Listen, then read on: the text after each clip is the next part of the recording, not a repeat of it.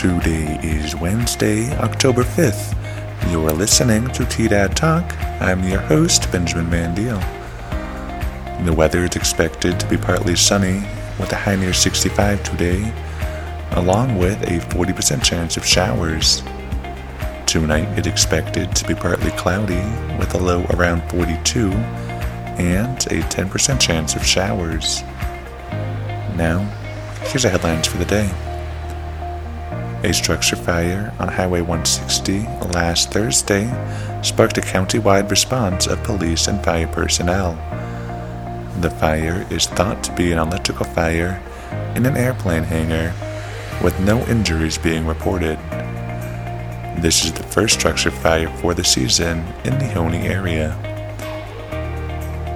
Los Animas County could see nearly $1 million in 2022-2023 American Rescue Plan Act funding.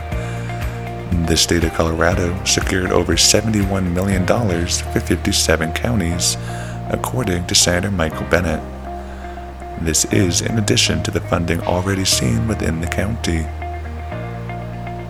The Honey Farmers Varsity football team saw success in Pueblo last Saturday, and the 2-4 team took on the Dolores Huerta Prep Scorpions, taking home a 20-18 win. And that's the news. Listen daily on T-Dad Radio, Spotify, Apple Music, or wherever you listen to podcasts to keep up with Los Animas County and Colfax County, New Mexico happenings.